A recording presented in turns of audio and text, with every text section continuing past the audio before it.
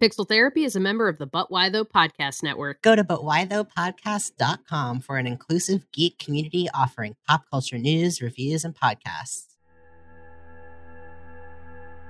I definitely think there are content creators and streamers on Twitch whose main goal is focused in the gaming realm, and more power to you.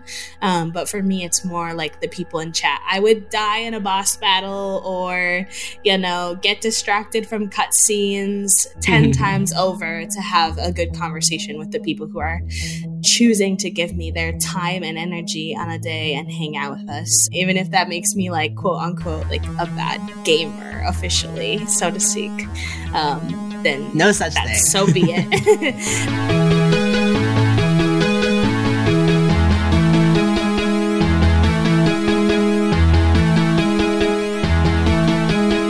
Welcome to Pixel Therapy, the video game podcast where we look at the games we play through the lens of the player, where what you play is just as important as how you play it, and where emotional intelligence is a critical stat.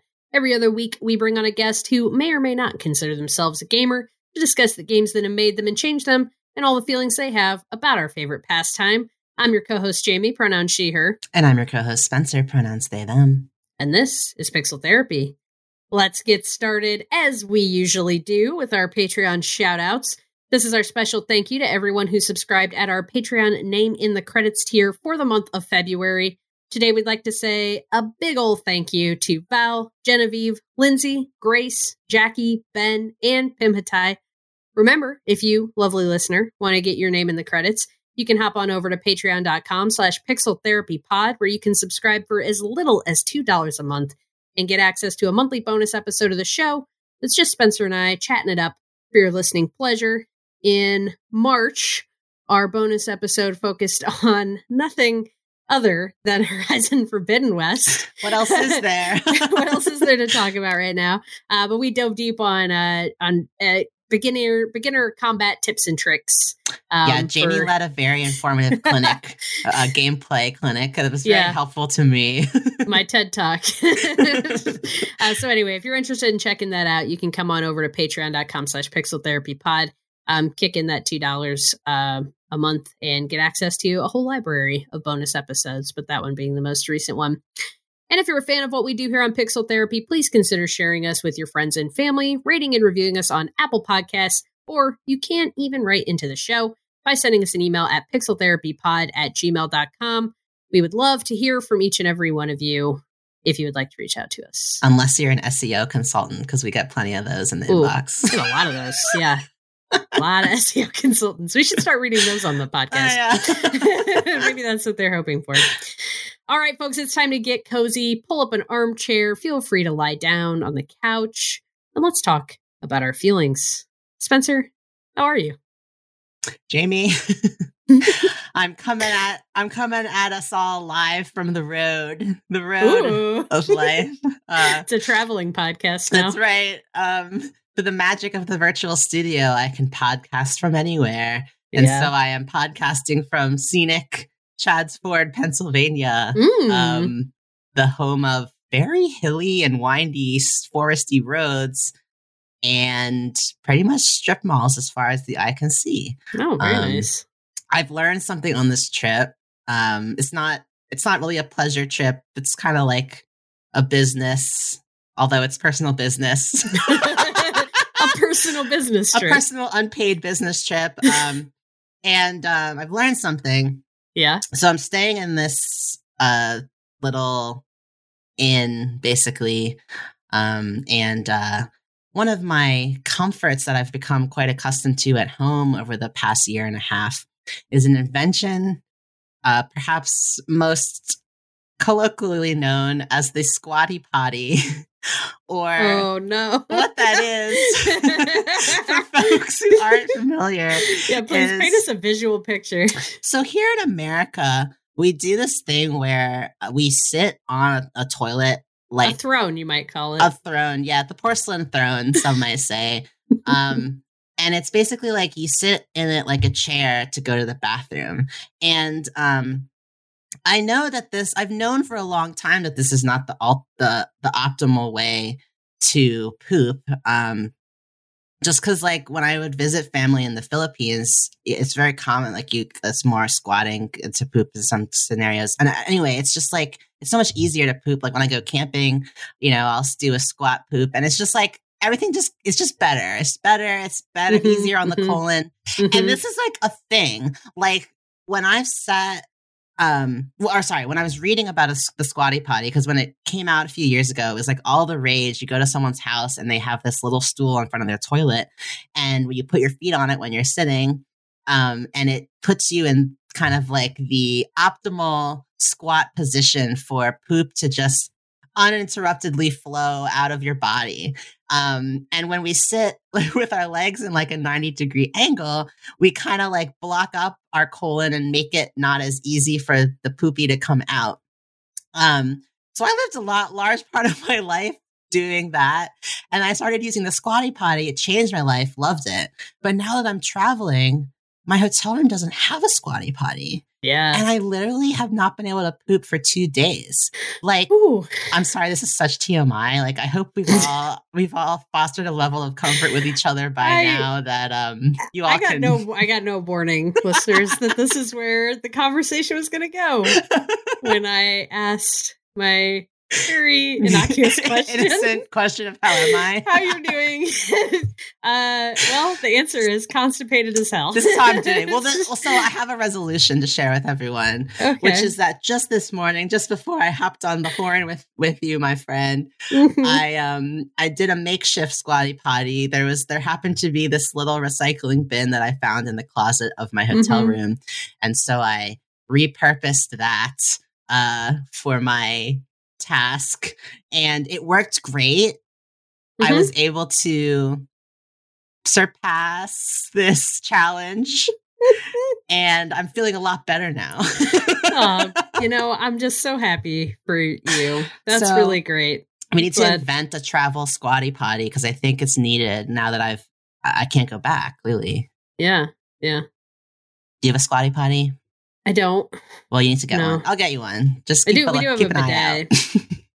Oh, big bidet fan myself. Yeah, this is similarly something you don't want to travel without. We need a travel bidet as well. Absolutely.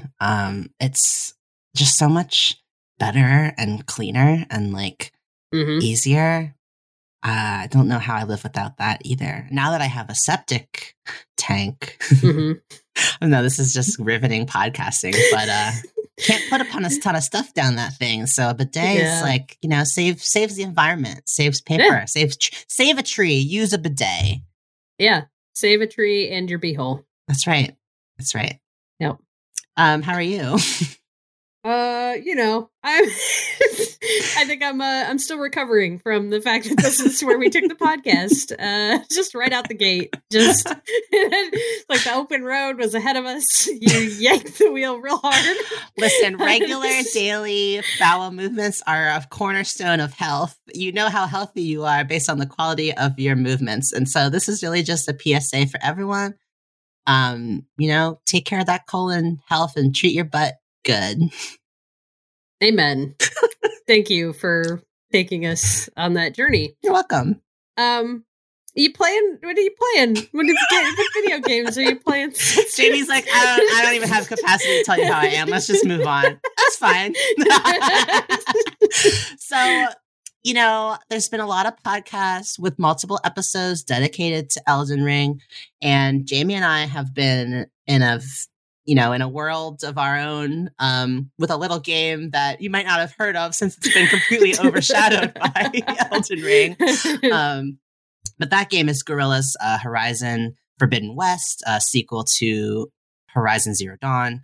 And it's a long open world game. And so we sort of introed the discussion the last episode where we were talking a bit about our initial impressions of the game at first getting into it. Now we both have sunk over 50 hours into the game. Myself, I'm at around like mid 50s, maybe even early 60s. I can't remember the last time I looked in terms of hours. And Jamie, you have... I forgot to pull the number before coming on, but it's certainly over 80 at this point. Last I checked. So, and I fully finished the game story and popped the platinum just last night. Nice. So feeling very accomplished and proud of myself. As you should. They should send people physical medals when you platinum a game. It's like that might be a bridge too far. They do occasionally send out like special like avatars and stuff if you platinum a game. So that's nice. That's always a nice little gifty. PlayStation will send those out every once in a while for various first party games. Yeah, so I'm maybe 3/4 through on your estimation based that I shared with Jamie where I currently am in the game. And I've definitely I think my experience with the game has definitely deepened, and I've gained more confidence in my gameplay. And I think we just are in a place where we're able to have more of a maybe your more review style. I'll say review style conversation, because what we do is a bit more far cry from a traditional review. But this is basically, we know that we can't, although we would probably enjoy, we can't just inundate y'all with Horizon Forbidden West for the next several months. So this is kind of going to be our conversation to put a pin in how we feel about the game, whether or not we recommend folks play it, and talking about some kind of the broader themes and mechanics and the gameplay loop and relationships. This will be a spoiler-free conversation today. We're kind of bandying around the idea of potentially doing a spoiler cast, just like a special episode or something when Spencer actually gets through the story. Because we know we're going to want to talk about it. So maybe we'll just turn the mics on and release that for you. But for now, this is kind of our conversation about our overall thoughts and feelings of Horizon Forbidden West and whether or not folks should check it out. So, Spencer, with where you're at in the game, what's standing out to you? How do you feel about Horizon Forbidden West? So, something like... So there's weapons, of course, that you can collect, armor, and resources throughout the game. And there's also these special tools that you get access to through just proceeding through the story and then having certain new areas unlocked to you. Now that you're asking me this question, I am sort of like I feel like I'm 40 plus hours into the game before unlocking like 4 of the like 7 of these special tools that you get access to. And I was sort of just like even though Horizon is a very open world game, the fact that really much of the map is inaccessible to you until you're 3/4 of the way through the game is sort of like an interesting choice. But it's like all of a sudden at like 40 hours in, you get like 3 tools in somewhat rapid succession that unlock most of the explorable map areas in all of the areas preceding the point that you are at when you get them. All that to say is that at this point in the game, something that I've been really excited about is getting these tools that allow for new ways of traversal. And one of those things is essentially a machine part forage diving mask that Aloy can wear and be underwater indefinitely. As someone who gets very stressed out by underwater gameplay areas where you have a breath bar that's depleting, and a person who swims at a like stress-inducingly slow and realistic pace, especially when surfacing. I had very, very sweaty palms through a lot of the earlier sequences of the game because there were areas where you maybe need to sneak and avoid being detected while also going through underwater portions where you don't even really know where you are and you're kind of still trying to navigate and find your way out of somewhere. And there's underwater sections. That's like very scary to me. So having this mask and just having that stress taken away, first of all, and also employing this totally new to Horizon, like these vast underwater exploration areas that feel like an entirely new dimension to the game. Like I'm blown away by the just underwater world building and kind of what the areas, what they look like, and the thought and detail put into these beautiful underwater scenes. And also just the almost like, I don't know what, it almost reminds me of like playing Echo the Dolphin on the Sega Genesis, or playing even like Legend of Zelda. I think Ocarina of Time is the one I'm thinking of, where there's like a lot of swimming and underwater levels and kind of puzzle traversal. Like it felt almost like it touched something almost nostalgic in me. I really love the underwater sections of the game. And I'll leave it. I'll pass it over to you if there's anything you want to add there. Yeah, no, I agree, and I think it's so rare. I think the iconic underwater section that I always think back on that I think initiated or at least exposed that fear of there's something creepy about underwater sections in games, like by and large, even if they're not intending to be creepy. I think some of the ones that are iconic that stand out to me, I remember playing Crash Bandicoot Warped, and those underwater levels, especially the areas where the eels would pop out of the holes and grab you, or the sharks were swimming, or the pokey fish, and you kind of had to avoid all of those things as you maneuvered through. Always really like kind of creeped me out, stressed me out as a kid playing them. Then there's kind of the underwater sections in Shadow of the Colossus, and trying to get on the back of a creature that is swimming through the water to try to kill it, and knowing it's going to go down deep, and trying not to drown as you like navigate that whole process and manage your stealth. Like underwater sections tend to be like the best ones. The ones that stick with me are the ones that did kind of creep me out a little bit too. The Assassin's Creed games have long had underwater sections in the games, and I've always kind of found them kind of dull. I don't think they control super well. And I think it's just tough it has been historically tough for game developers to make underwater sections that feel fun to play and are conveying like a fun atmosphere. Like I think the good ones tend to be ones that are a little stressful, and so that's not necessarily fun, but it's engaging. And then the ones that try to make it fun, I've always just been like, yeah, but I just kind of move slow and clunky, and I can't really steer my character. Yeah. And I think Horizon Forbidden West has both I still don't know if the underwater sections were like my favorite part of the game, but it's the best underwater gameplay that I've experienced that could it could be fun, it could be magical. There were so many times where you're in an underwater area and you're just like, I was kind of blown away by the beauty of the art and the world that was underneath the surface of the water that I could find by going underwater. I actually just yesterday in my quest to platinum the game encountered a cauldron, which are the big machine factories that are kind of like dungeons almost that you go into, the machine building factories. And I encountered a cauldron that was mostly underwater. And so navigating that mostly underwater, it was beautiful. It was so cool. It was such a fun experience. And I think that it's rare that I find myself saying that about a underwater experience in the game. But I think Aloy controls in a fairly precise way while still feeling like she's actually swimming. Yes. And the art is beautiful.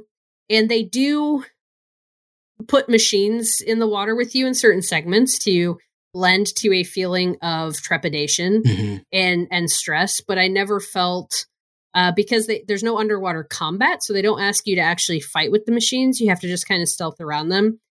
And I think that they did it in a sparse enough way that I was not getting frustrated with it. It wasn't like, oh my God, so now I've got to sit here and wait for this machine to pass me by. Like, it felt appropriately dangerous without feeling like it was slowing me down to the point of frustration. And I just think they struck a really good balance with it. And it's certainly the best that I've seen in recent games trying to provide an underwater section. Absolutely. Like, I think, as you're like alluding to too, it's like being underwater can be inherently like claustrophobic and just stressful, because as humans, it's unnatural that we are completely submerged and for an indefinite amount of time. And so I think too, there was a little bit of, I felt at times that the music was almost borrowing from Jaws, like when, especially in the scenes where there were machines swimming around, you'd hear like, Dana, Dana, Dana, like, and I kind of, like, I don't know, it was almost like tongue in cheek a little bit. Like it was, like I never felt too scared. Like like just everything about how combat wasn't really taking place underwater. It was mainly just a new way of experiencing the world. I found it incredibly enjoyable. And something you touched on that really reminded me of something I've been feeling is I too have felt blown away by the detail and just beauty of the underwater sections of the game. And as you're traversing on your journey in this open world, there are lots of bodies of water, like rivers, ocean areas, lakes. And I mean, you could go through the entire game without really going underwater and exploring that deeply, and you can have a fine experience with the game. I think there's something mysterious and almost like romantic about this idea that there's a whole other half of the map that's just laying beneath the surface waiting for you to discover it. And for the players who do, you know, now that you have this tool, go back and explore those areas, there's such payoff and beauty waiting for you. But the game never like forces you to engage with that. And so I just think that's something so cool about this almost complete other world that's within this game, just like waiting to be discovered. It's just like the deep sea in our real life. Like there's like so much more that we don't even know about. And we could live our whole lives never knowing. And I don't know, it's just like a really cool thing in this game that I wasn't really expecting the just how fully realized it is. Yeah, absolutely. Absolutely. What else is sticking out for you? How are you feeling about the battles? I know we obviously, as I referenced in our Patreon episode this month, we really dove deep on the combat mechanics. So I don't think, I think if you want that really deep dive in how the combat mechanics work and how we're engaging with them, I would say go check that Patreon episode out. But just, generally, you've put a lot more time in since we recorded that episode. How are you feeling now about combat mechanics, weapons, fighting machines, fighting humans, all that kind of stuff? Yeah. So, thank you. I definitely feel like I'm in a much better place than I was in my first dozen hours with the game. I think I've really learned that elemental combat is super important in this game, as you told me. So you're fighting. There's machine battles, and then there's human battles, and each machine or human, that you can scan them with this tool that you have that lets you learn more about the environment and around you, and has data that it can give you like a Google glasses basically, or a Bluetooth that can scan things. But it'll tell you like this machine is strong against fire, but it's weak to acid. And so if you have an acid weapon, you're going to want to hit it with that, because once you've hit it with that enough times and expose its weakness, hitting it with other weapons that do damage, it'll like quadruple, like it gets exponentially more hits in, and you can down machines much faster than just trying to blunt force your way through it. So I think like I'm definitely understanding and becoming more successful in the combat at this point.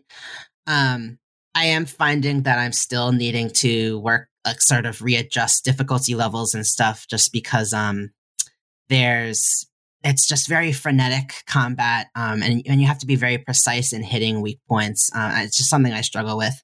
I will say too that understanding the sort of weapon color coding system really unlocked a lot for me as well. I think there's so many weapons that you can purchase and use in the game, but really to be successful, you have to pay attention to the rarity of the weapon. So the weapons are given different grades. Like if it's uncommon, it's kind of like entry-level weapon, and going all the way up to rare, very rare, legendary status.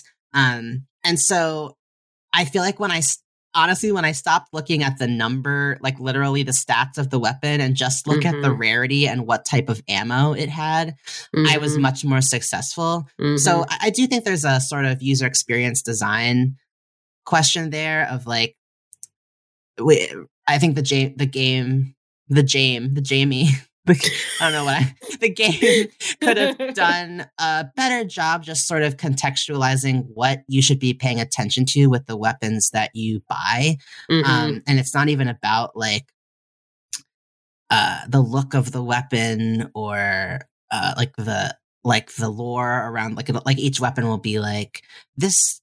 It was made for this purpose, and it is used by the people who live in this area. And it sort of makes you think like, oh, if I'm in the icy area, I should use the weapon built by the the people who live in the icy, and like it's just like you got to disregard all of that and basically just look at what type of ammo it has and what its rarity level is. And so if I had known that earlier and understood the outsized importance of those things, I think I would have had a better time. I just think there's a little bit of for how important the weapon types and ammo specifically types are to the success in battle. I think there could have been a little bit more structure and framing and helping users more easily understand what to look out for with weaponry. Yeah. But that being said, I have been a lot more successful in the machine battles. And I know you too wanted to touch a bit on the human battles. But before we go into that, was there anything you wanted to add to the machine discussion? No, I mean, I agree with a lot of your critiques of the way they share information about how the weapons work. I don't think they did it in a manner that was especially clear. I think this game, if it has a super clear fault that it makes, it's that in a lot of areas it provides, well, it's both what makes it, I think, really good and what you can critique about the game, which is that in a lot of ways, Horizon Forbidden West is an expanded and more deep version of Horizon Zero Dawn.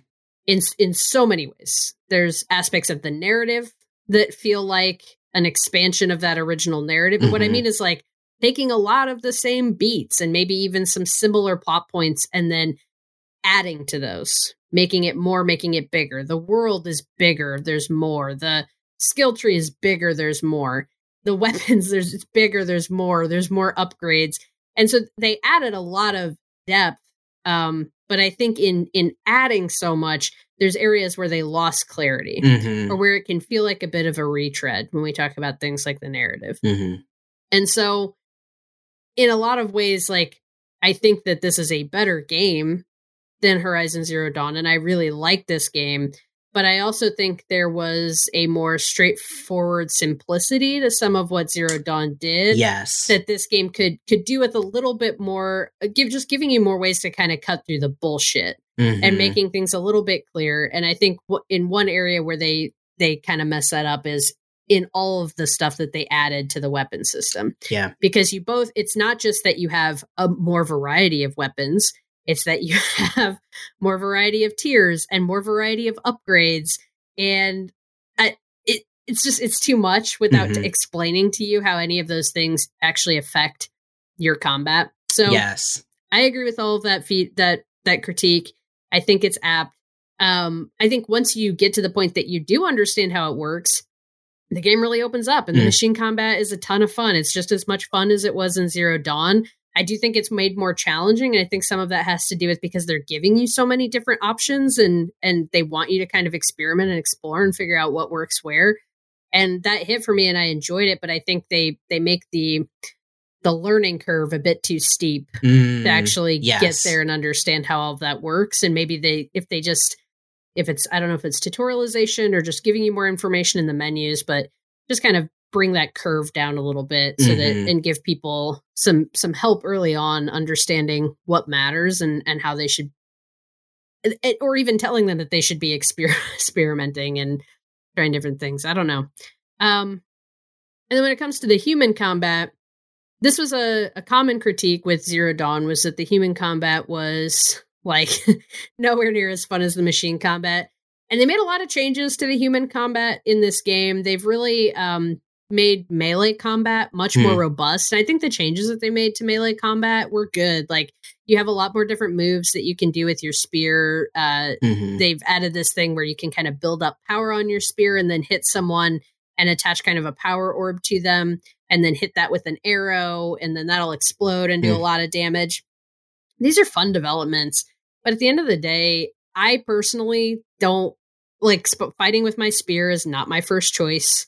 I don't think that is given the vast number of different ranged tools that you have at your disposal, the idea that someone would come into this game and be like, I'm going to melee all the way. I don't know. I guess you could want to do that, but I just don't think that that's what the game's primarily designed for. And I don't think that's a fun way to play the game personally. And you're missing out on a ton of variety if you just want to go in there and hack and slash. Yeah. And then the human enemies, they tried to make them more difficult, but I feel like all they really did was make them spongier. Wait, what's that mean? Like they can just absorb so much damage before they go down. Yeah. And for me, it's a little bit of immersion breaking because I just fought a fucking grizzly bear robot and managed to take that thing down with like some skill and precision. And now this like 5.5 foot tall human wearing like just a helmet and no shirt or armor is running at me, and I have to like taking 10 arrows to the chest. Taking 10 arrows to the chest before they go down. And I was just like, it just kind of breaks it for me a little bit. And I don't find that I have fun with the human combat. The good news is that by and large, you can avoid human combat in this game. There's a handful of story missions that require it, but for the most part, you can leave it the hell alone.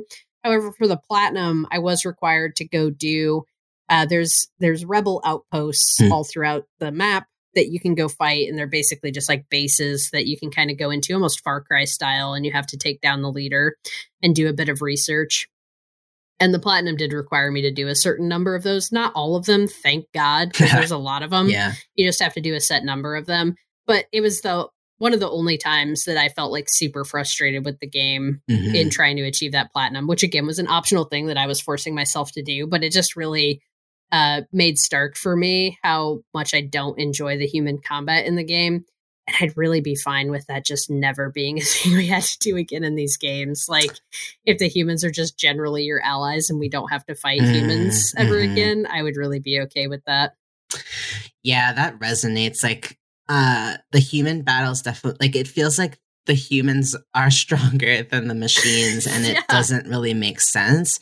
Even the, like, I am someone who enjoys taking a ranged approach to outposts like that, like sneaking around, trying to pick off as many people as I can from a long distance with a long shot bow, which is like a strong long distance bow. Almost like a sniper bow. Yeah, like a sniper bow. And you get to a point where the one I have, when you upgrade it enough, there's also an added bonus damage multiplier if you are shooting people from a distance of over 30 meters away. Oh, wow. So I really, that's kind of my approach. But the way that this game is like, a lot of the people wear these heavy helmets, and so you've got to shoot off the helmet, and then it doesn't even do damage yet, and then you've got to try to headshot them when they're all now moving around and alert.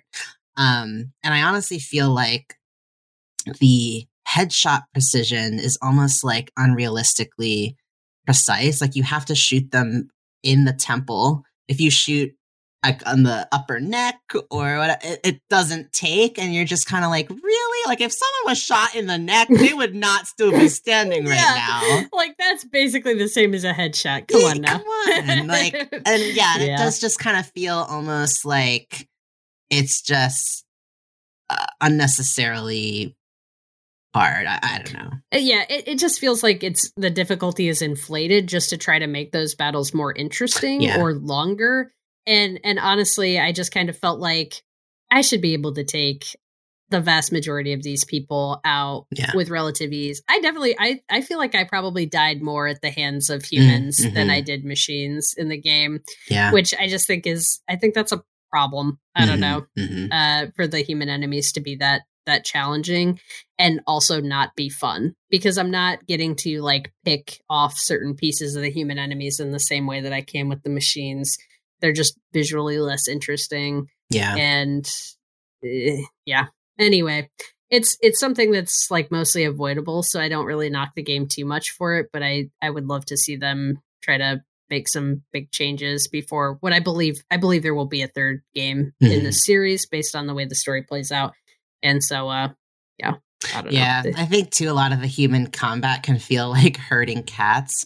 It's like you've got to clear out an area, but the humans are so small and they move so fast that often it's like, okay, I've cleaned out most of this area. It's telling me there's one or two more people, and I just keep turning on my focus, scanning wildly around me, trying to find the last like stragglers, and it just kind of it starts to feel tedious and not flowing in the way that machine combat does. And also kind of incongruous with who Aloy is as a character. I know. I just don't like the idea that she's going and like murking these whole bases of people. I don't know. It's again, it's immersion breaking overall for me for a lot of different reasons. Let's talk a bit about the overall gameplay loop, which I don't think we discussed too much. So in our last episode, our last public episode, we kind of broke down the basics of the story. But in terms of the gameplay loop of the game, the way a lot of the missions work, at least for the first 2/3 to 3/4 of the game, is that the game actually gives you a base that you operate out of, which I thought was a really cool addition. And a lot of your companions are available in this space so that you can go up to them and have conversations in between the different missions in the game.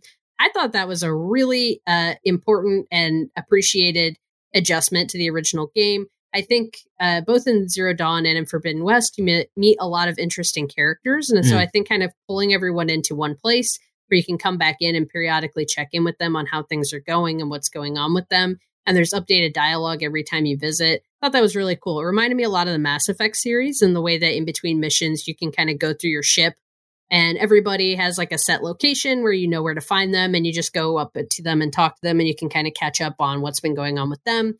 They catch up on what's going on with you. And it really made the companions and the relationships in the game, I think it gave them a lot more weight than they had in Zero Dawn.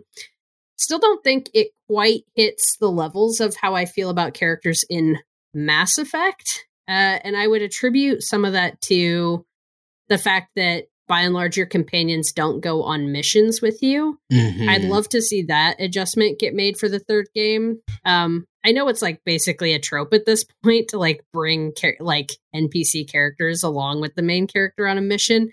But I just feel like if I had more opportunity to spend more time with the companions, and it wasn't just like me basically going to them for a data dump when I felt like having those conversations, I think that could have really helped those relationships feel more real. And it didn't really make sense to me that Aloy is just always out in the world running around doing things on her own, especially when like a core theme of the game seems to be her learning how to accept help. Yes.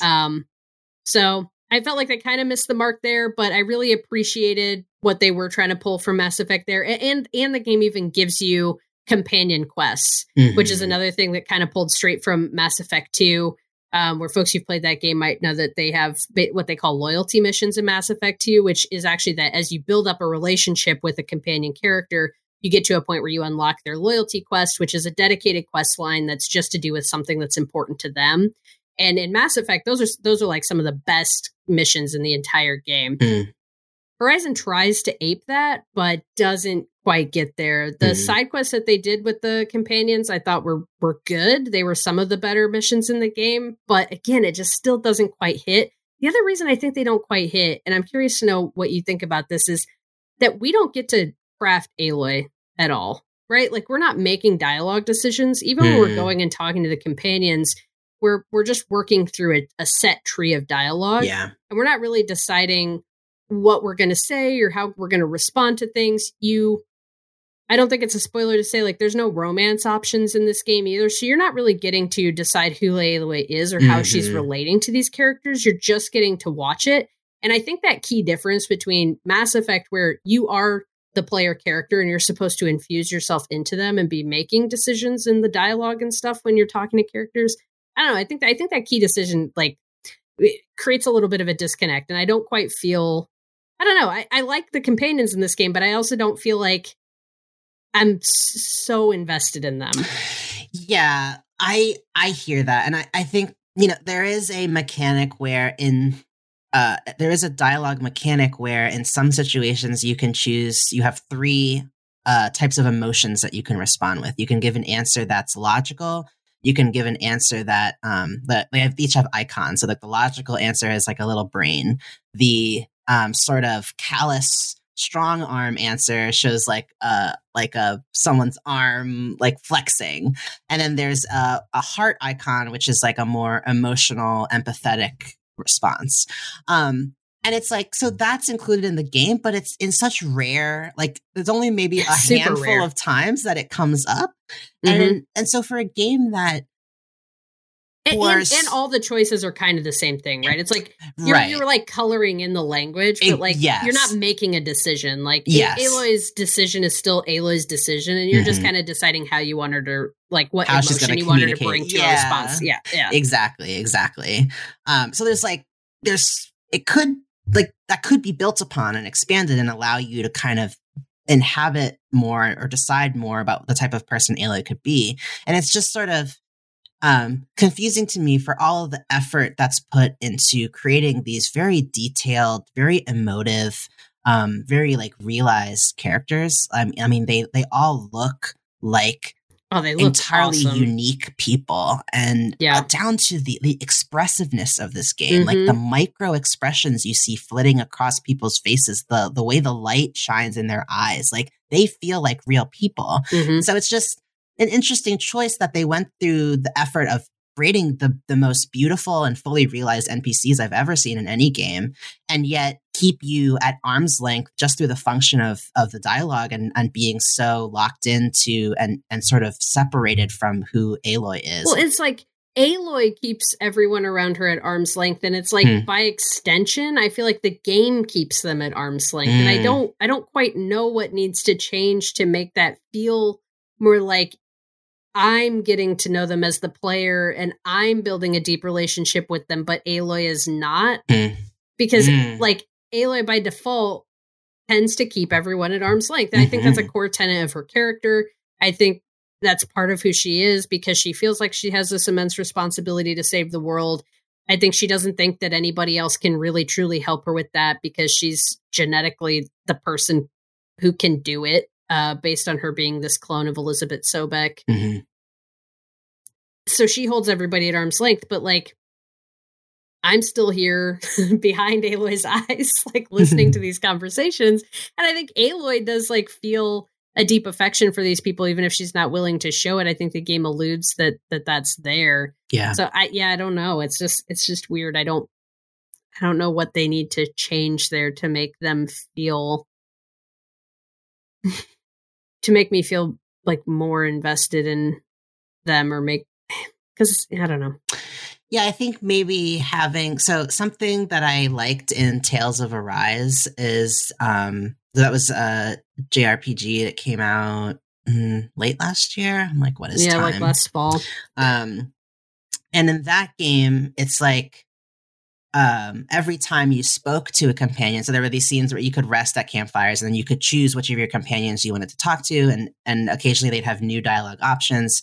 But every time you did that, there would be sort of this invisible like friendship meter that would fill. And after enough conversations, you sort of unlock different cutscenes, and like the game indicates to you, it's like you're growing closer to this person. You've reached max friendship with this person. And it wasn't anything where like it ever led to romance options or anything like that. But I think just even that simple added layer of feedback that like you've grown closer to this person, it just gave me a little bit more. So I just feel like if there was maybe more of those options of which emotion you want to respond with, and just even giving you the feeling of being a little bit more in control, I think that would help. And maybe just, I don't know. No, I think that's spot on. I think the nut of this issue is that it doesn't feel like my decision to engage with the characters on a frequent basis is giving me access to anything different than I would have otherwise. Yeah. Like it doesn't feel like the relationship is deepening. Yeah. And it should, right? Right. It should feel like the relationship is deepening. Or even the companion missions that open up, they open up based on your level and where you're at in the story, not based on how much you've engaged with that character. I think that's the problem that they need to solve for. Yes. Because if I'm going and talking to this character every time and I'm making a decision to engage, it shouldn't feel like I'm just getting, it should feel like our relationship is deepening in some real way, and not just that, well, we're at this point in the story, so now this character can tell you ABC, and later in the story, they'll tell you XYZ, but that has nothing to do with how much you've talked to them, and the dialogue options are going to be the same based on where you're at in the story regardless. I think you nailed it. Yeah. Well, you nailed it. You're the one that articulated it. I'm agreeing with you. We nailed it. All right. We got to push through here. I think there's one more thing that we really want to touch on before we give kind of our final perspectives of the game, and that is we wanted to talk a bit about Aloy as a character and her. We just kind of talked about how you as the player have relationships with the companions, but specifically talking about Aloy's relationship with her companions and some of the themes that are drawn out through that process. So, how do you feel about Aloy?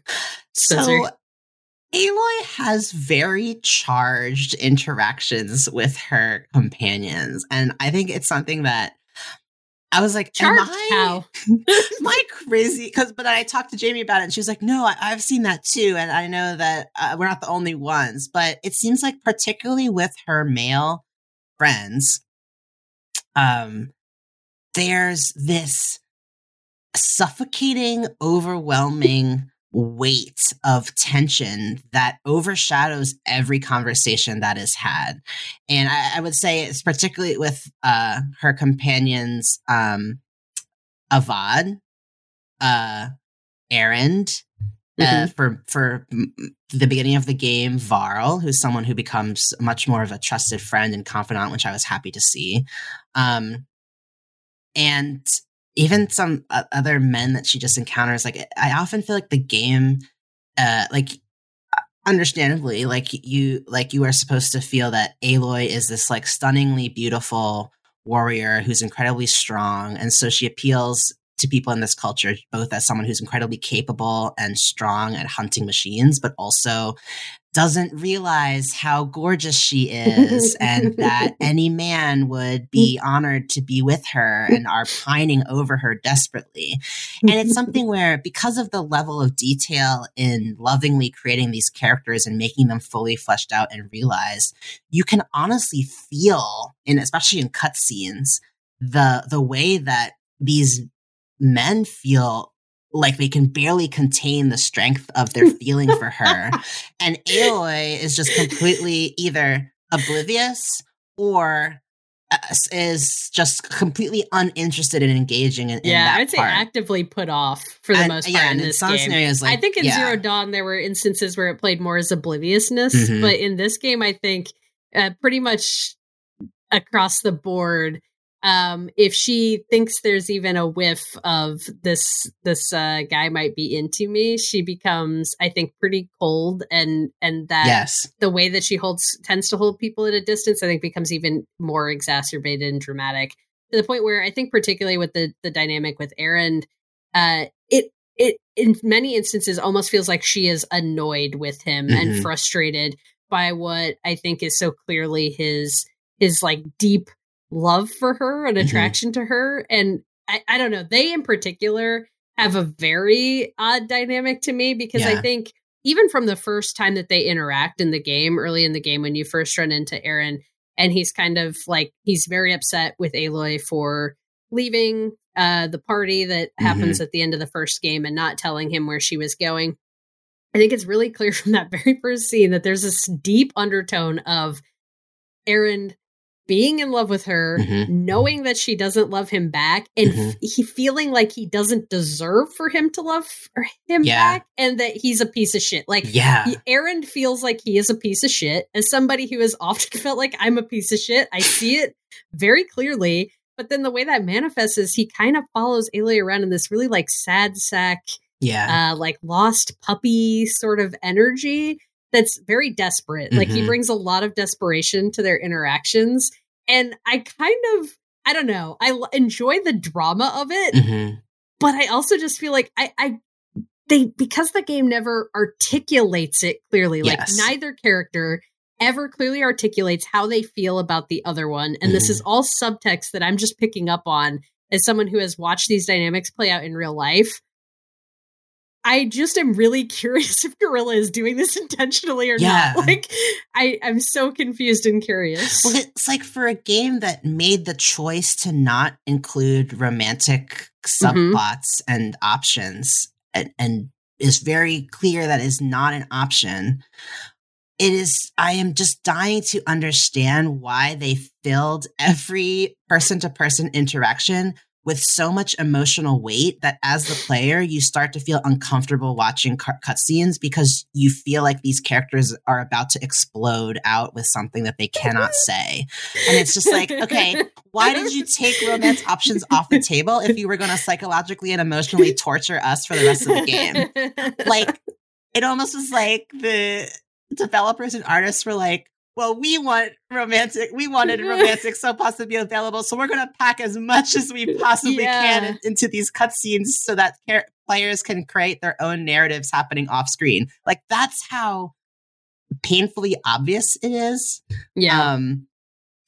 It's just a wild choice. And I think it's interesting, too, to contrast that with how Aloy interacts with the women in her life. And I think, Jamie, you were speaking on it a bit earlier. Do you want to kind of say how you interpret sort of how Aloy reacts to her women counterparts in contrast?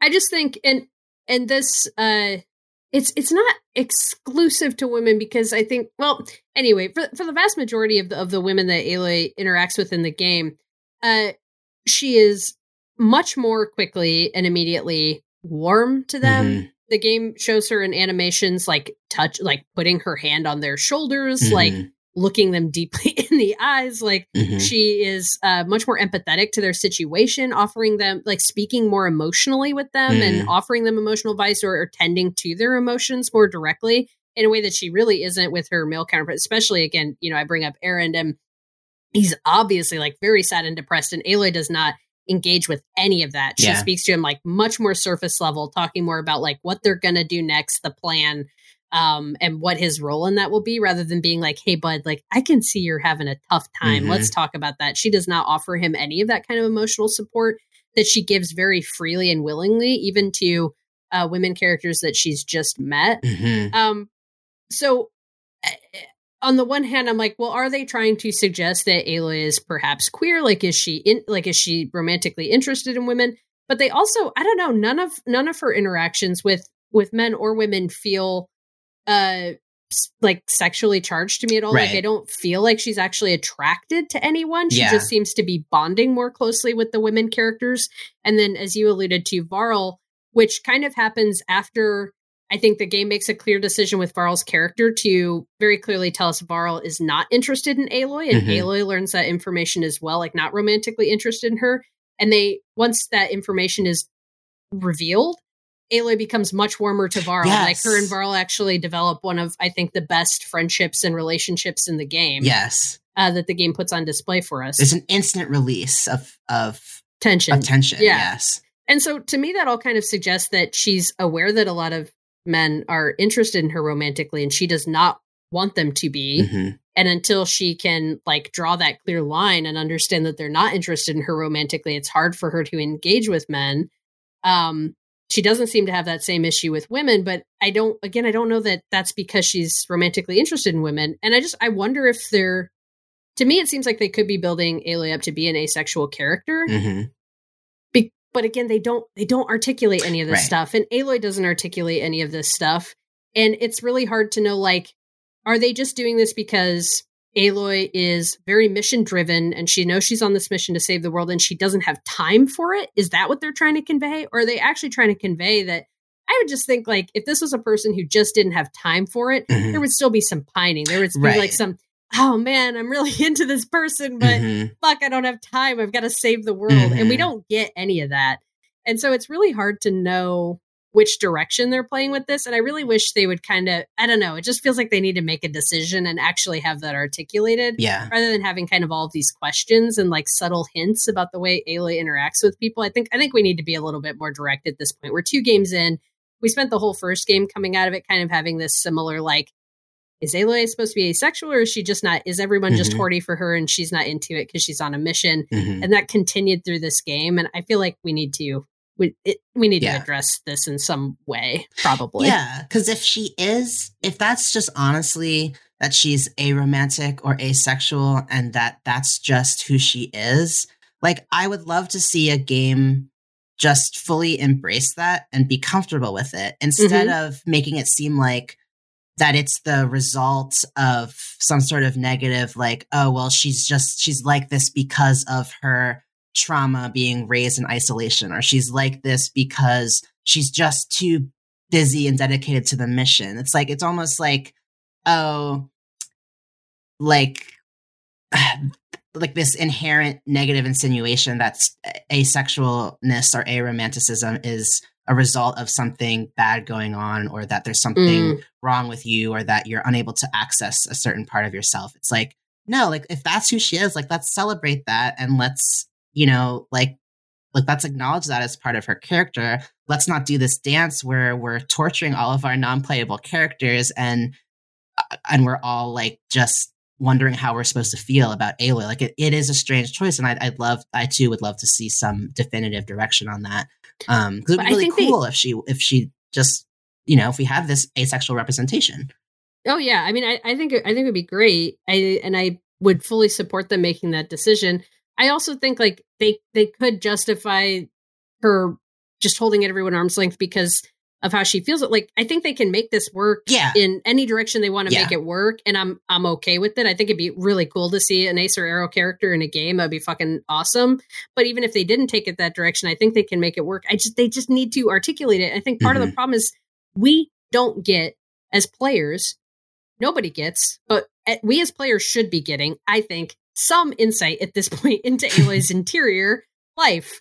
And I don't think either game gives us that, unfortunately. Yeah. And so I think players like you and I who really want that and seek it, we end up picking up on these breadcrumbs basically that the game throws at us, these like tiny little clues that maybe we could piece together to get some sense of Aloy's interior. And I thought the way this game opened, with so many of her friends coming to her and being like, hey, it fucking hurt that you just pieced out and we want to help you.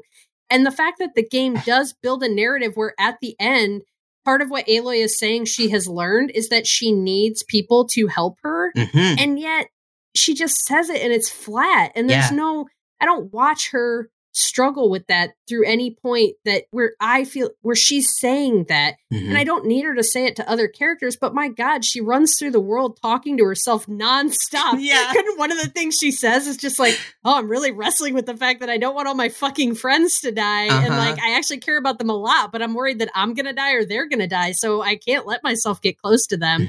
And Ross raised me to be like this kind of like emotionally separate, like icebox of a person. So I don't know how to deal with any of this. Also, I'm going to pick up this item. It's going to go in my stash. Like, can't you just fucking say that? Like, right. Yes, you're right. Just tell us. Just tell us. Yes. I understand why she wouldn't be able to say this and articulate these things to the other NPCs, to her companions. But the developers have to give us as the players some insight to her interior life because we're supposed to be her. We see the world through her eyes. And I still don't feel after 2 whole games that I truly know what's going on in Aloy's head. I can make a lot of guesses based on the little pieces of subtext that I'm picking up, but I still don't feel like I truly know what's going on in Aloy's head. And I think that's a problem for the game at large. Let us in. Let us in, Aloy. Let the players at least in. Yeah.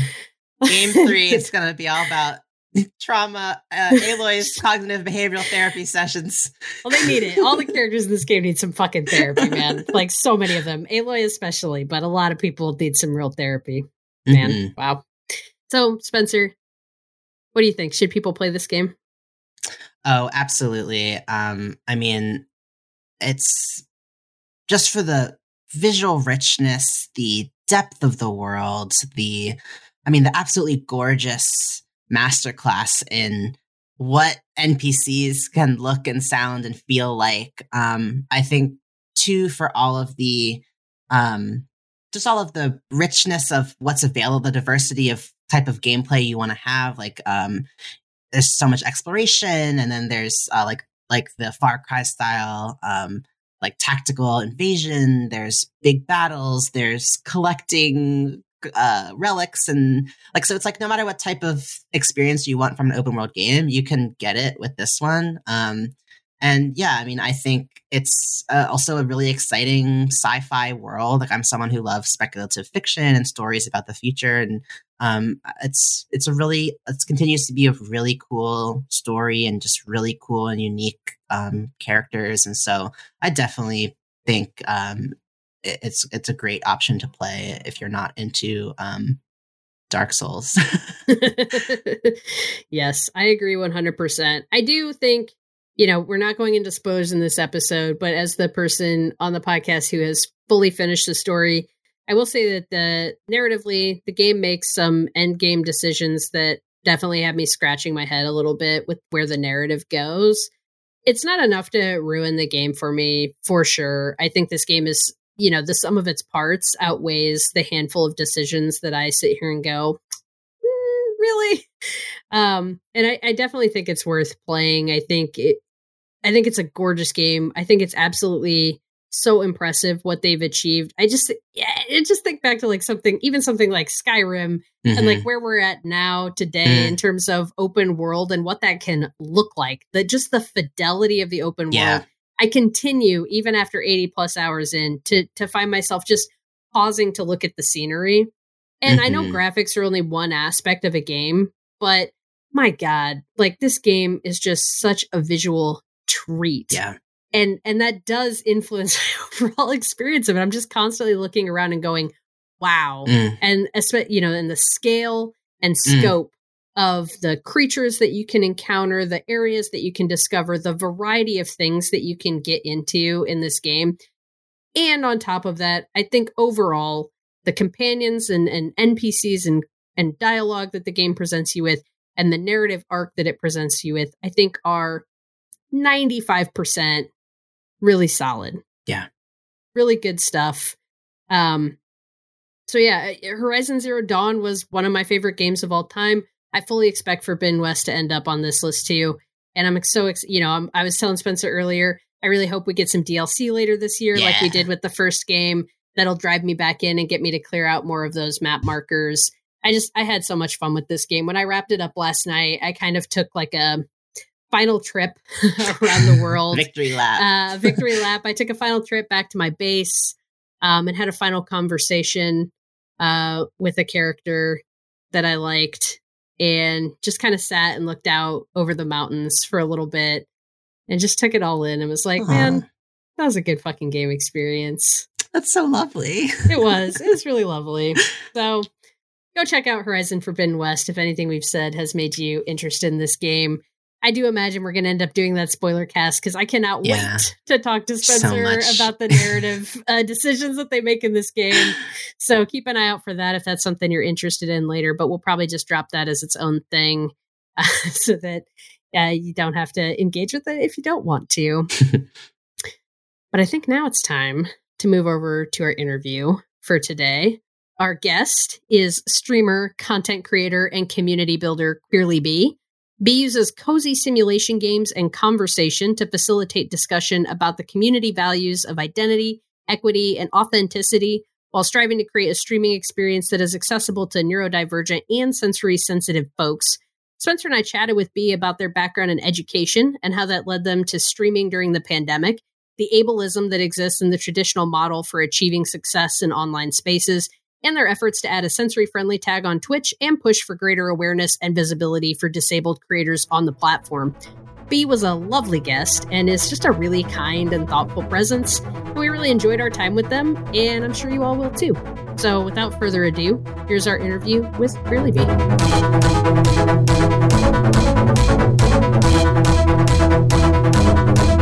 Hello to our wonderful guest, and thank you so much for joining us in the virtual Pixel Therapy studio. To start, can you share your name and your pronouns? Hi, my name is Bee, also known on the internet as Queerly Bee, and my pronouns are they, them.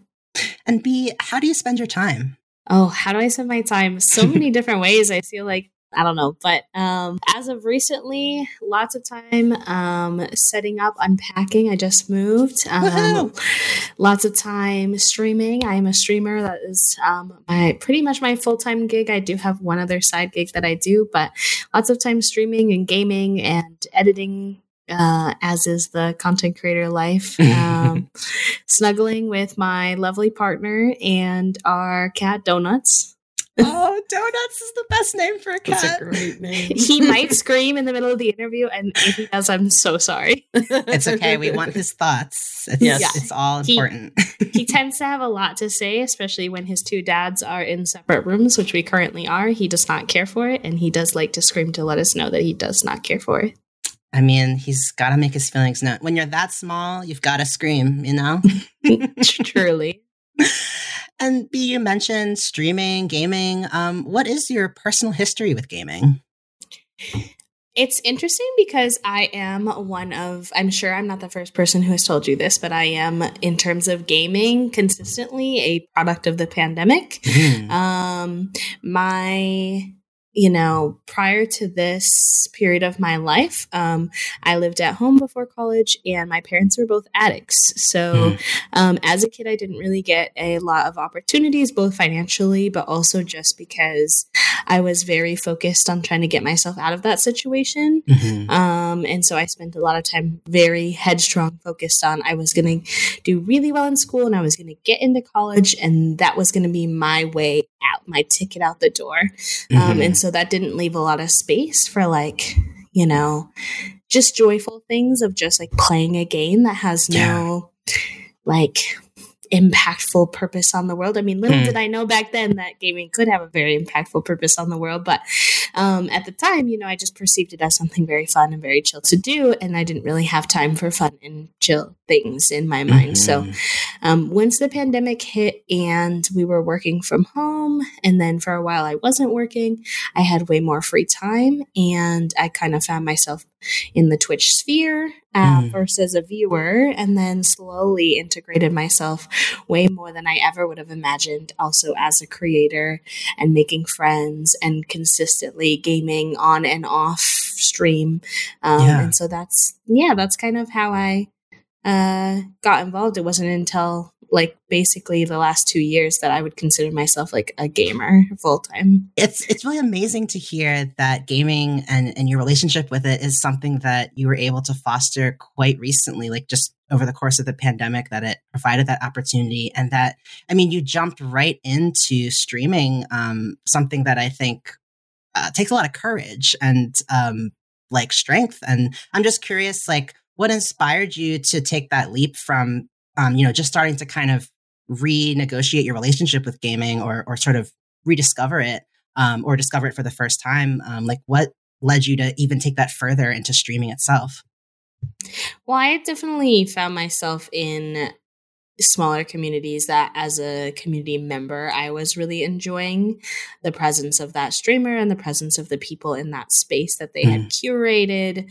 And it was it felt like a really special type of thing that you don't really see in a lot of other spaces. And that I was really thinking heavily about my career path at the time. I was in education. That was kind of where I started. And anyone who really knows anything about the education field during the pandemic, it has been pretty rough, both in terms of, job hunting, in terms of, teachers have never really been paid appropriately or fairly for their work in general. And also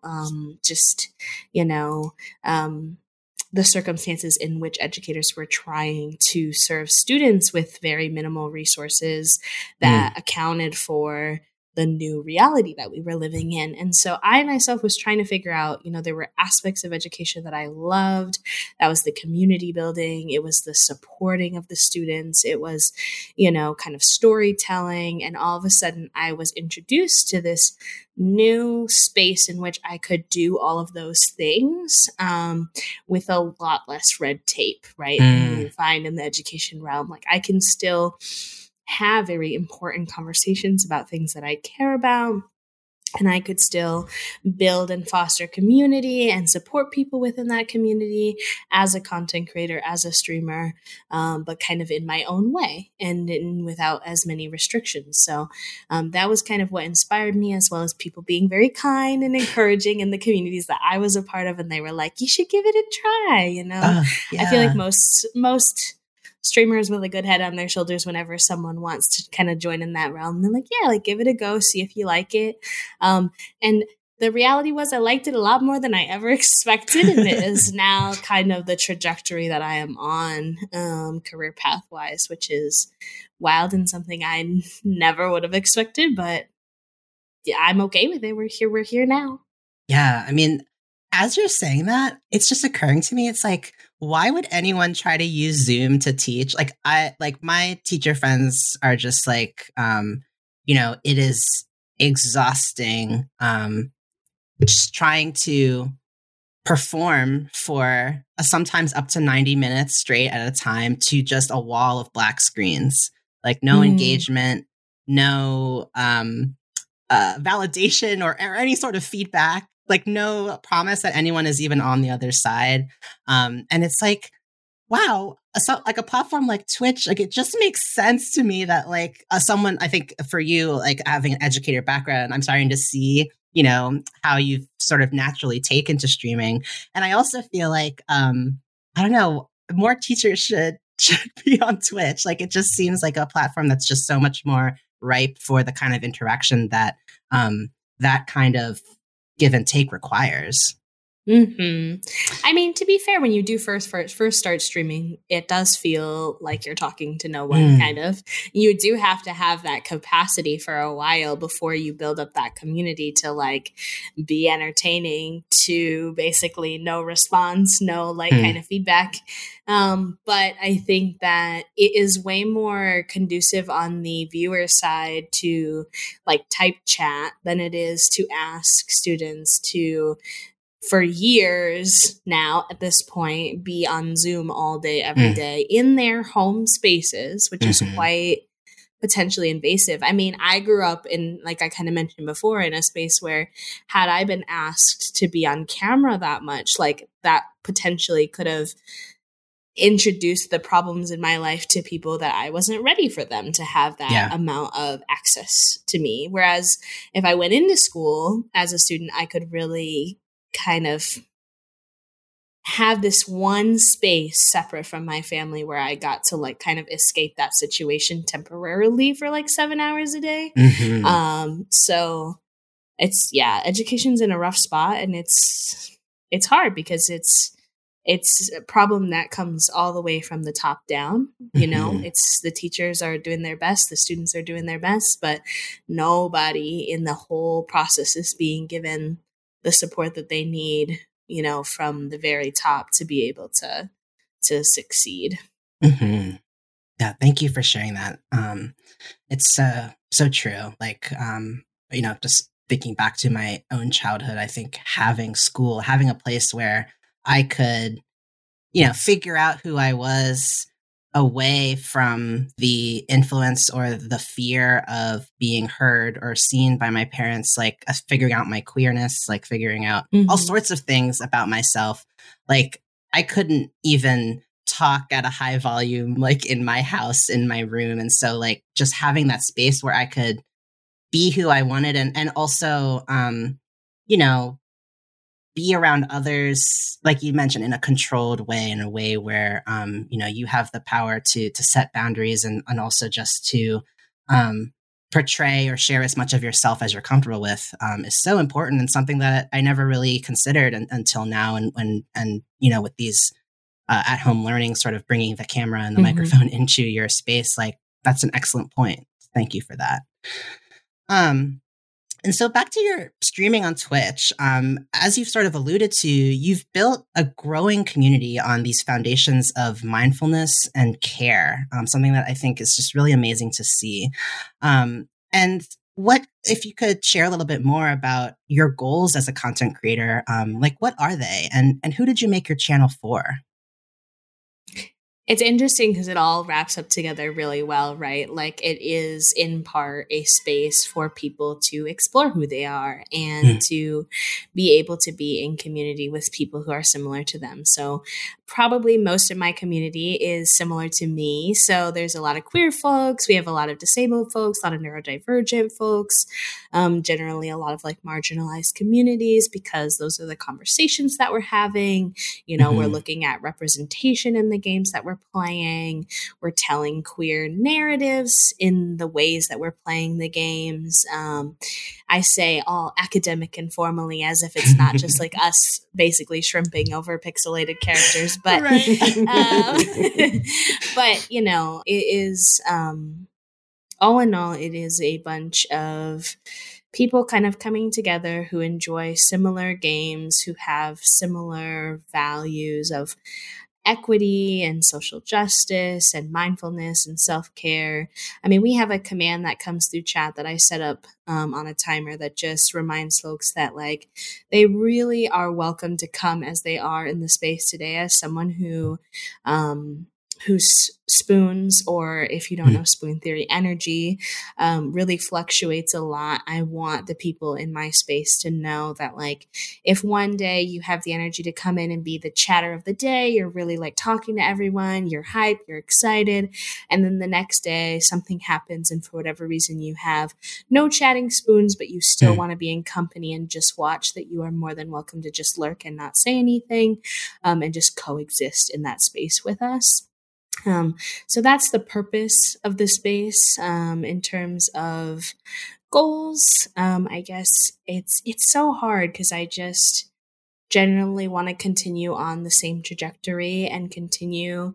I think something that I would say I'm proud of myself is always kind of keeping a relatively level head in an industry that is rooted in a lot of competition. It's rooted in, it's not always kind to marginalized folks. And so I think I just like to kind of keep my goals pretty balanced and just sort of like keep on the same trajectory that I'm on, keep welcoming more people, and making sure that I'm doing a lot of self-reflecting along the way. I think that that has helped me a lot in terms of pausing and taking opportunities to be like, okay, what's working? What's not working? How can we make this space even more comfortable, even more inclusive of people, and learning and continuing to grow and continuing to have my space grow with me as I grow as a person. And as long as I feel like I stay on that track, then I feel pretty good about where we're at with things. Absolutely. And you know, you mentioned when we first started talking about how, like in the beginning, streaming can feel like a lot of talking into the void and sort of not getting a lot of feedback now, of getting feedback back. But now, you know, you've built a thriving and growing community. I was wondering, like, when you look back, what do you think the turning point or turning points were for you that started causing the community to grow at a faster rate? Oh, that's always so hard to know exactly of all the different pieces of work you put in, what actually led people to make it there. You never really get to know that precisely, but I think it's just probably authentic relationship building. I mean, a lot of the base of my community came from genuinely interacting in other folks' communities, and then maybe that streamer would consider rating me. Not that was the purpose. That's really important. I definitely find there are people who do it with like ingenuine goals in mind, and no one ever owes you anything. And it is, but in terms of developing genuine friendships and then supporting each other, that definitely helps, as well as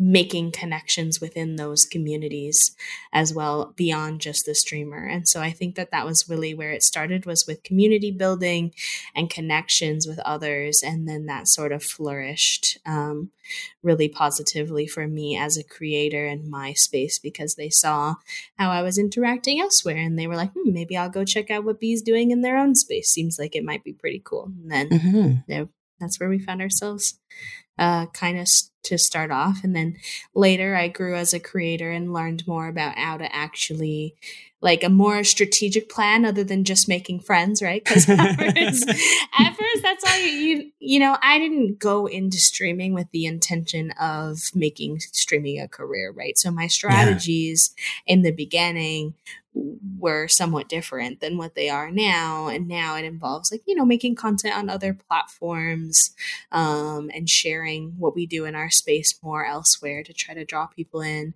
to engage with us and get to know us. But I still try to make friends with people. That's just kind of who I am as a person. Very much community oriented, very much still enjoy Twitch. Even if I stopped streaming tomorrow, I think I'd still very much enjoy those spaces. So absolutely. It does go back to the beginning, but we've grown from there and learned more about how to strategize a little more effectively since then.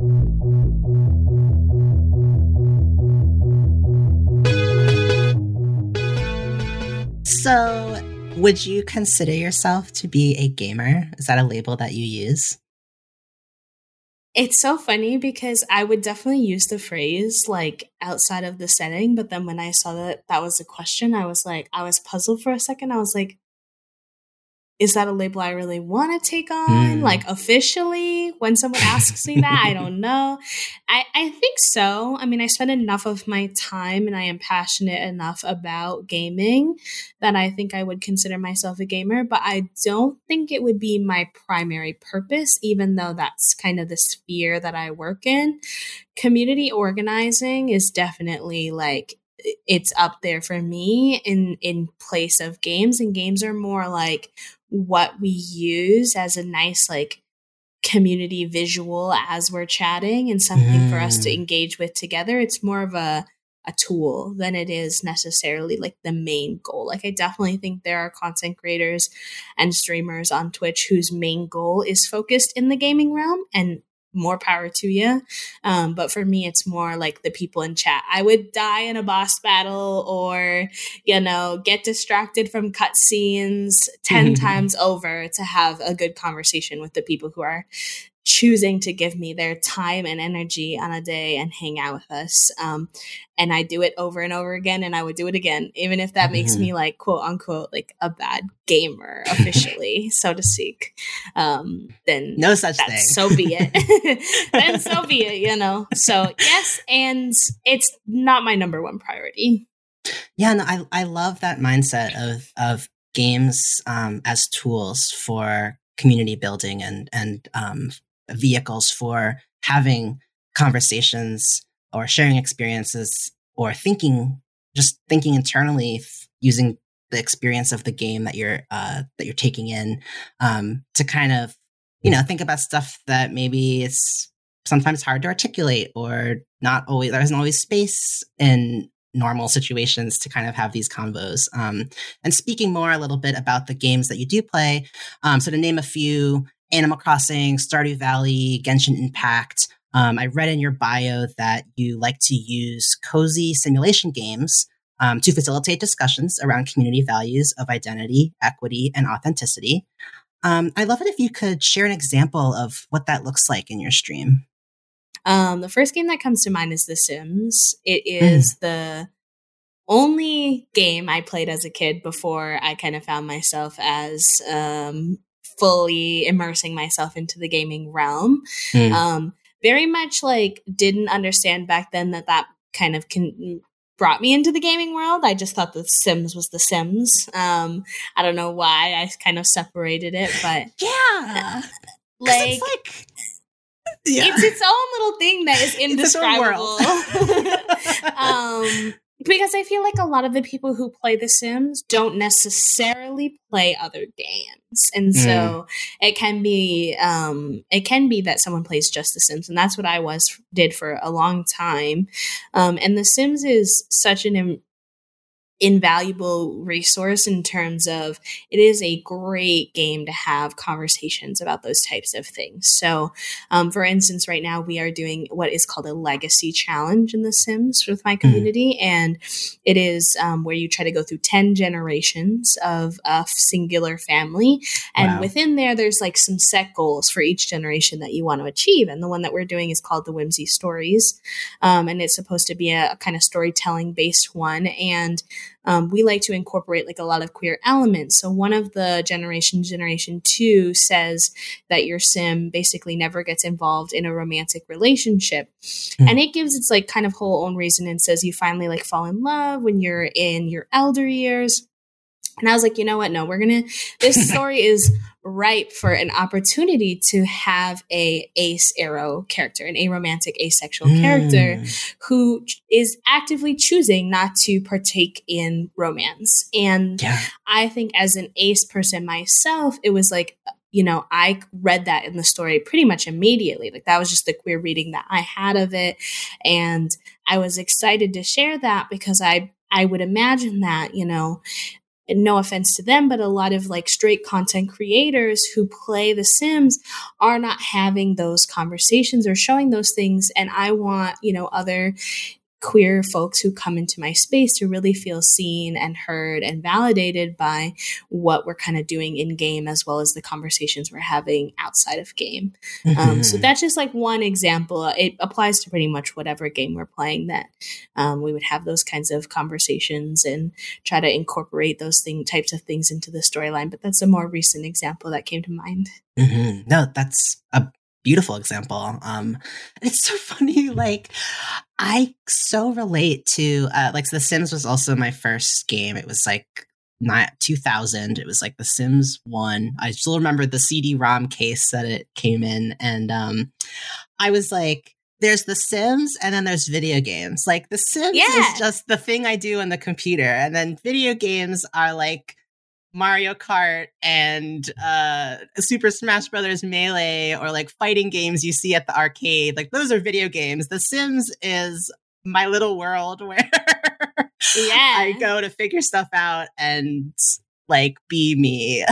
I just love that you said that.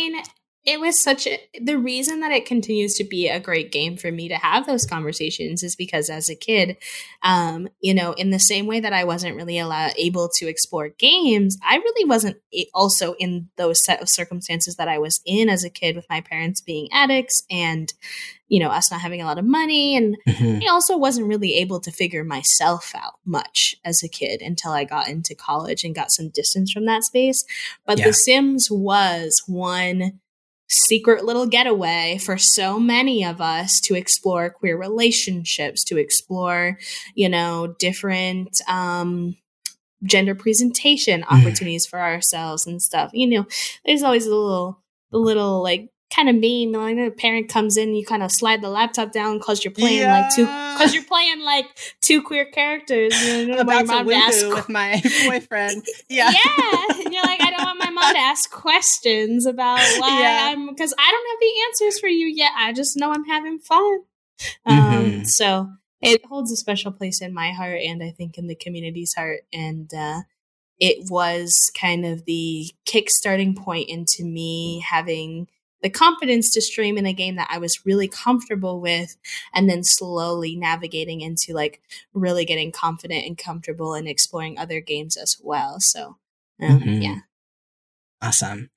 And something else that's really cool about your content creation is that you share that you focus on content that's sensory friendly and accessible to neurodivergent folks who like to body double and or engage in parallel play. I was wondering, for folks who may not be familiar, if you could say a little bit more about what is body doubling and parallel play? Yeah, so body doubling, typically something more known in the neurodivergent communities, is when two people will kind of get together. It can be more than two people, but generally double. It's like two people get together and they're doing their own thing, but together. And so this was how I, frequently connected with friends growing up. I didn't know at the time that I was neurodivergent, but this was just, my brain was already doing neurodivergent things. And so we would similarly parallel plays, like two people engaging in some form of play separate but together, right? So it was frequent that I would be like playing The Sims and my friend would be doing art, and we would consider that hanging out together even though we weren't doing anything together. And it gave us that company while also kind of giving us the space to kind of do our own thing at the same time. And as soon as I started getting involved on Twitch, that's exactly mentally how I think about it, right? So like growing up, there would be a lot of times where me and my friends would play The Sims, but separate, because it was never a co-op game, right? But we would be right beside each other, and we'd be kind of like sharing, like, this is what I'm doing in my game. Like, what are you doing in your game? Oh, cool. And then we go back to playing on our own. And so when I'm streaming, frequently I have folks say to me like, oh, like I'm just like playing Genshin alongside you. And that's how I used to engage in Twitch before I was a streamer as well. As like, if you have like a double monitor or a computer and a laptop or a phone and a laptop, you may have like streamer playing the game with you so you don't feel alone, but you're also kind of playing the game on your own, like actually physically in your space by yourself. And so I felt like as I grew as a streamer and as I was figuring out what I was really trying to do, that I wanted my space to be conducive for people to feel like not a pressure to perform in a certain kind of social way while they were with us, and that they could simply come and coexist and vibe in the space or play their own game as they watched. Because, you know, I'm in like this niche little bubble of mostly like marginalized creators, mostly smaller communities. And we see that value, and I see that missing value in like the larger streaming platform. Whereas like I can't watch a lot of streams as a neurodivergent person where there's like this person is like screaming into their microphone and there's like loud alerts going and there's like bright lights in the background and there's just like sensory input wise, way too much going on for me. And I was like, if I'm that way, I'm sure there's a lot of other people who also feel that way, who feel a little overwhelmed when they try to watch streams like that. And that's a stream for someone. Like, no hate towards those people, but I felt like there was like an opening for streams where you didn't talk 24/7 during the entire stream, that it was okay to have those natural pauses where just some like nice soft lo-fi music was playing, where the alerts were calmer, where the vibes were just much more chill. And so that's what I really leaned into. And then I also saw that other creators were also looking to kind of explore that avenue of content creation. It was much more accessible to those of us who didn't have a bunch of high energy, loud, pep like vibes to give off all of the time. And then from there, I really like wanted to advocate for it to have more of a presence. And I put a user voice out on Twitch, and they actually approved the sensory friendly tag. And so now folks who have that goal alongside me can also label their streams as sensory friendly, and neurodivergent folks who need a sensory friendly space have an easy way to search out those spaces that are attempting to create, you know, more accessible space. Now, granted, the thing is hard that like everyone has different accessibility needs, right? So you can't make your space necessarily sensory friendly and perfect for everyone. But the effort being there, I think, means so much to so many in general, even if it isn't perfect. And also that the door is open for them to communicate, right? Like if one of my community members was like, hey, just letting you know, like, I don't know, the thunderstorm flashes in this particular game are really kind of messing with me. I, as a creator, can then I've opened that door for them to have the comfortability to share that with me. And I can look into what are the game settings, or can I switch to my just chatting screen during the, you know, see what options are there to make that game more accessible, or decide maybe that's not a game for our community. Maybe that's a game that I play off stream. So I think just the importance isn't always in perfecting it so much as putting the care into it and the willingness to learn and listen and see if you can make your space more accessible to more people.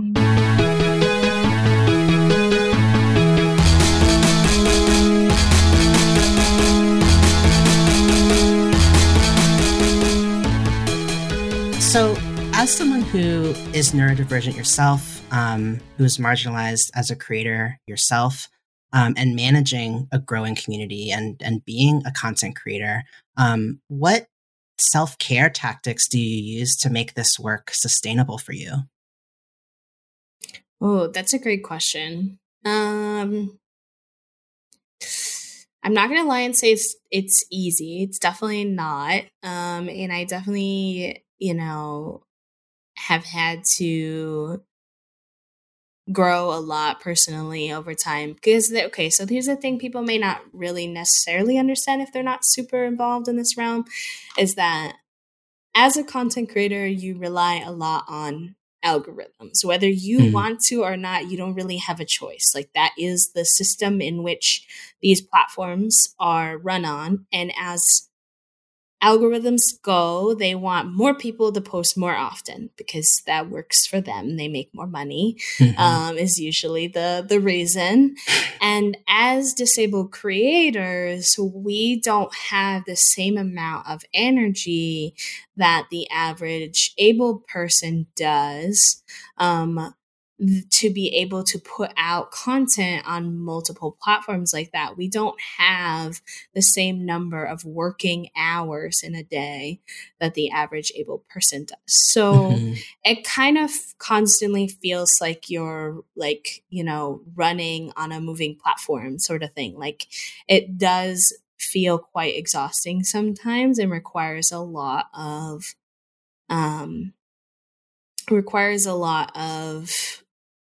rejecting the norms of what is considered the way to be successful and have a community.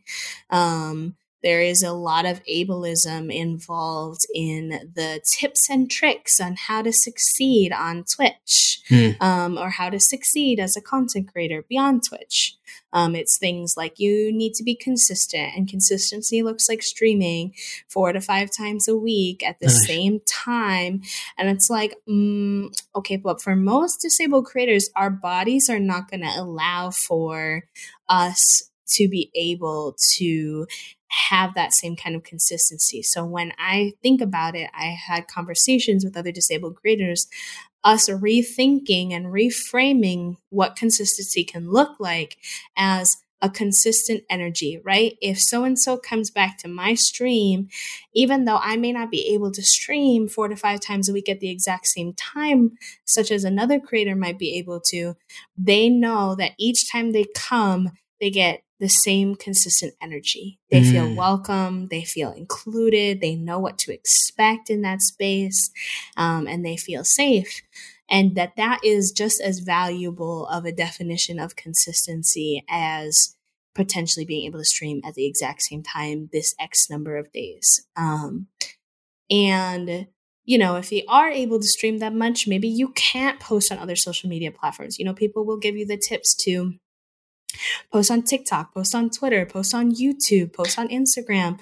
At some point as a disabled creator, or even if you're not disabled, but you're in a set of circumstances, maybe a parent, maybe, you know, there's lots of reasons, a student, that someone may not have like full-time effort that they can give towards this. Picking and choosing the platforms that work for you and your brain and make sense for you, and not getting caught up in the should, would, could, have of this is the way you must do this. Because the reality of content creation, like any artistic field, any independent field, is there is no one way to be successful. That's simply not true. There may be ways that worked for X, Y, and Z person, but they may not work for you. And that doesn't mean that the way that you want to approach it isn't going to work or isn't a good strategy as well. And so I guess part of my self-care is debunking some of that and not feeling less than as a creator just because I go about things in a slightly different way. And then also turning around and trying to forge community amongst other marginalized creators where we can all kind of remind each other of that. Because when you're getting this barrage of messages that are the same over and over and over again, it becomes very difficult to rewire your brain into remembering that there are 1,000,001 ways you could approach this process and that your way is okay. So that's like big thinking wise. You know, small thinking wise, it's things like being self-aware of when I feel like I'm feeling a little burnt out, taking a break, recognizing regardless of the effect that that might have on my analytics, that my health and my longevity and sustainability in this whole process is more important than, you know, this small week's numbers, right? It allows me to continue to be a creator for years to come if I take the breaks that I need to take. And any normal, healthy human in any normal job takes breaks. So it's okay, you know? And those breaks look like a lot of focusing on trying to get away from the PC, because I do so much of my work in this one spot. And so it's like, you know, going out into Chicago, going to a cafe, getting some coffee with my partner. Maybe we'll do some board games, color, like anything we can do to kind of, you know, take space and distance. So like to say touch grass, right? Because it's so easy when your entire world is online to get really caught up in the things that when you take one moment to take a step back, you realize are so not important in the grand scheme of things. Not saying online spaces aren't important and the work we do isn't important, but some of the little things that get us caught up in our head and get our mental kind of haywire, those things often not as important as they feel in that high intensity moment.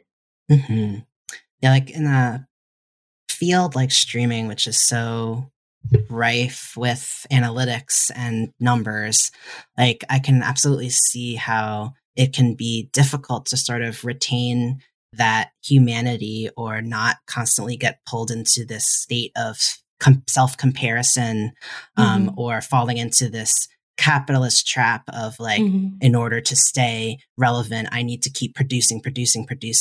So I think it's great to, you know, just try to foster that sense of balance and of course, center your health and your sustainability as most important. I think it's a great thing to be modeling for other content creators too.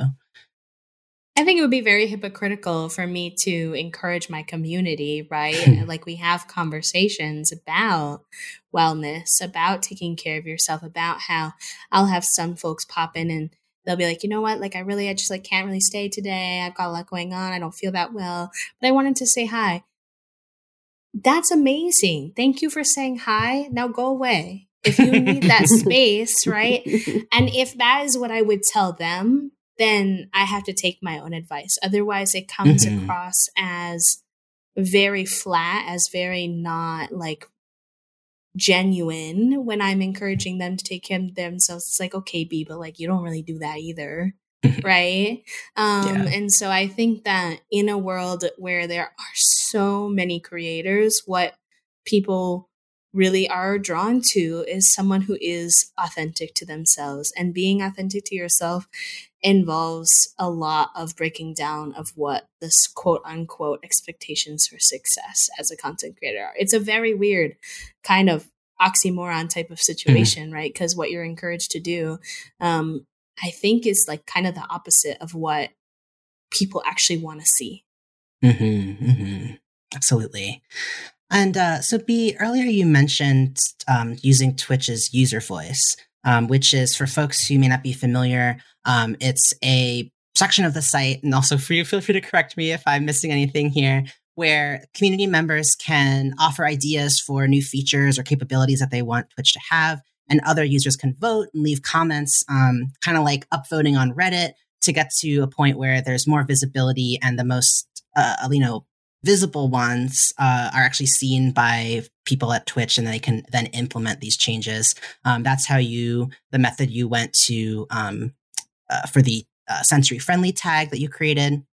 And you also used user voice a couple months ago to highlight the fact that, Twitch regularly runs sort of like front page banners on these featured campaigns to highlight marginalized communities within streaming.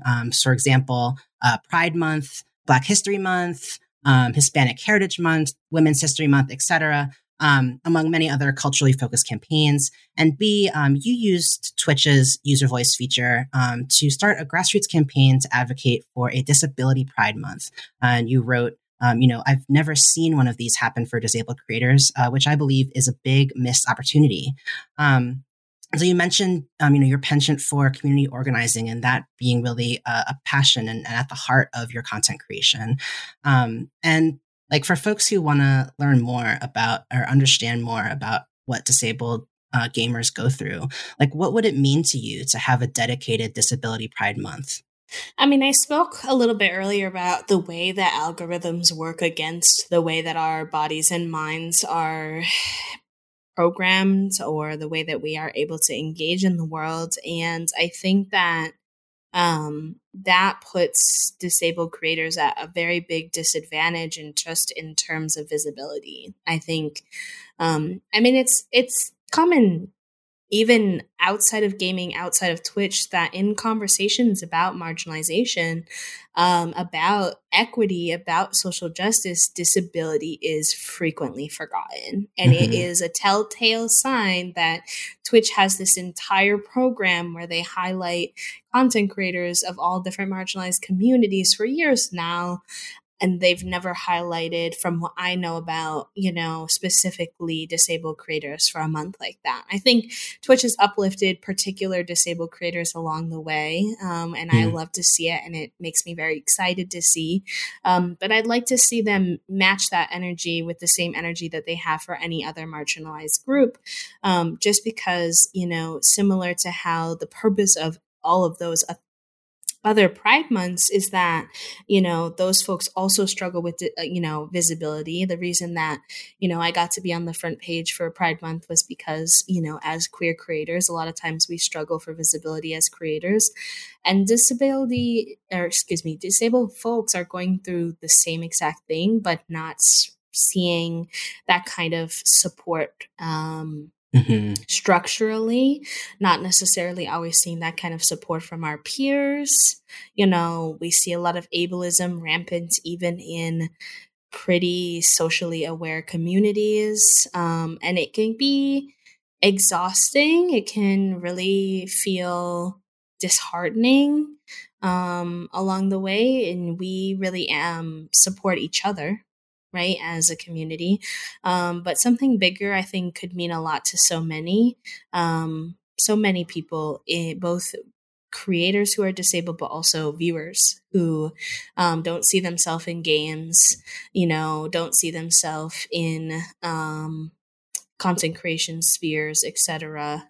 So I think all of my rambles to say, I think it would have a very big impact. I don't think it would be the end all be all, right? I've seen, obviously, that it's not the end all be all for other communities. It wasn't for me as a queer creator. Going on the front page one time did not all of a sudden make or break my career, right? But it is a gesture, right? It is a thoughtful gesture. We see you, we hear you, we understand that you face a lot of challenges on your path to being successful that others don't face.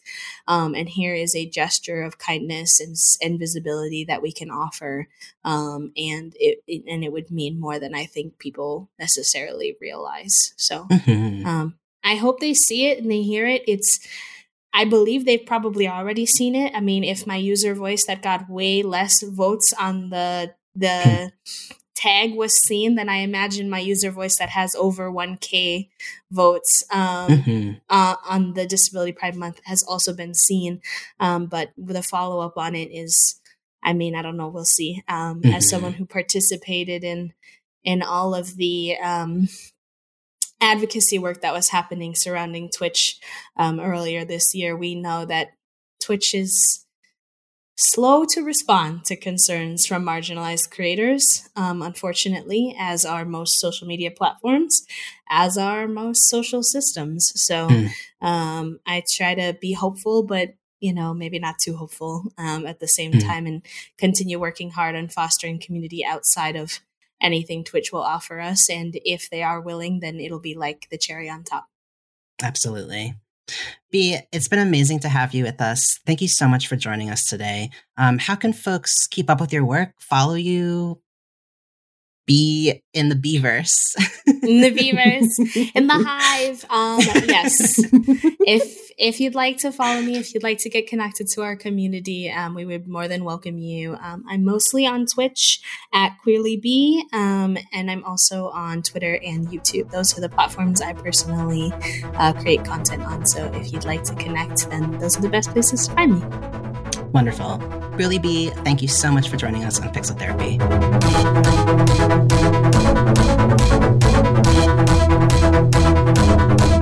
Time is up for today's session of Pixel Therapy. Thank you for tuning in, and we hope that listening to our thoughts and feelings gave you some thoughts and feelings of your own. If you want more Pixel Therapy, come check us out at patreon.com/pixeltherapypod.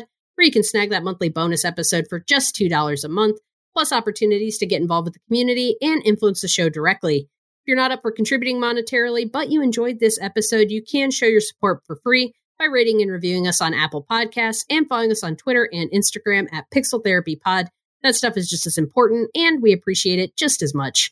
Remember that Pixel Therapy is a happy member of the But Why Though Podcast Network, so you can support us by supporting them and heading over to butwhythoughpodcast.com. That's though with a THO. Take a peek at the inclusive geek community they're building around pop culture news, reviews, and kick-ass podcasts like yours truly. And you can keep up with all of this stuff and more by visiting our website at pixeltherapypod.com.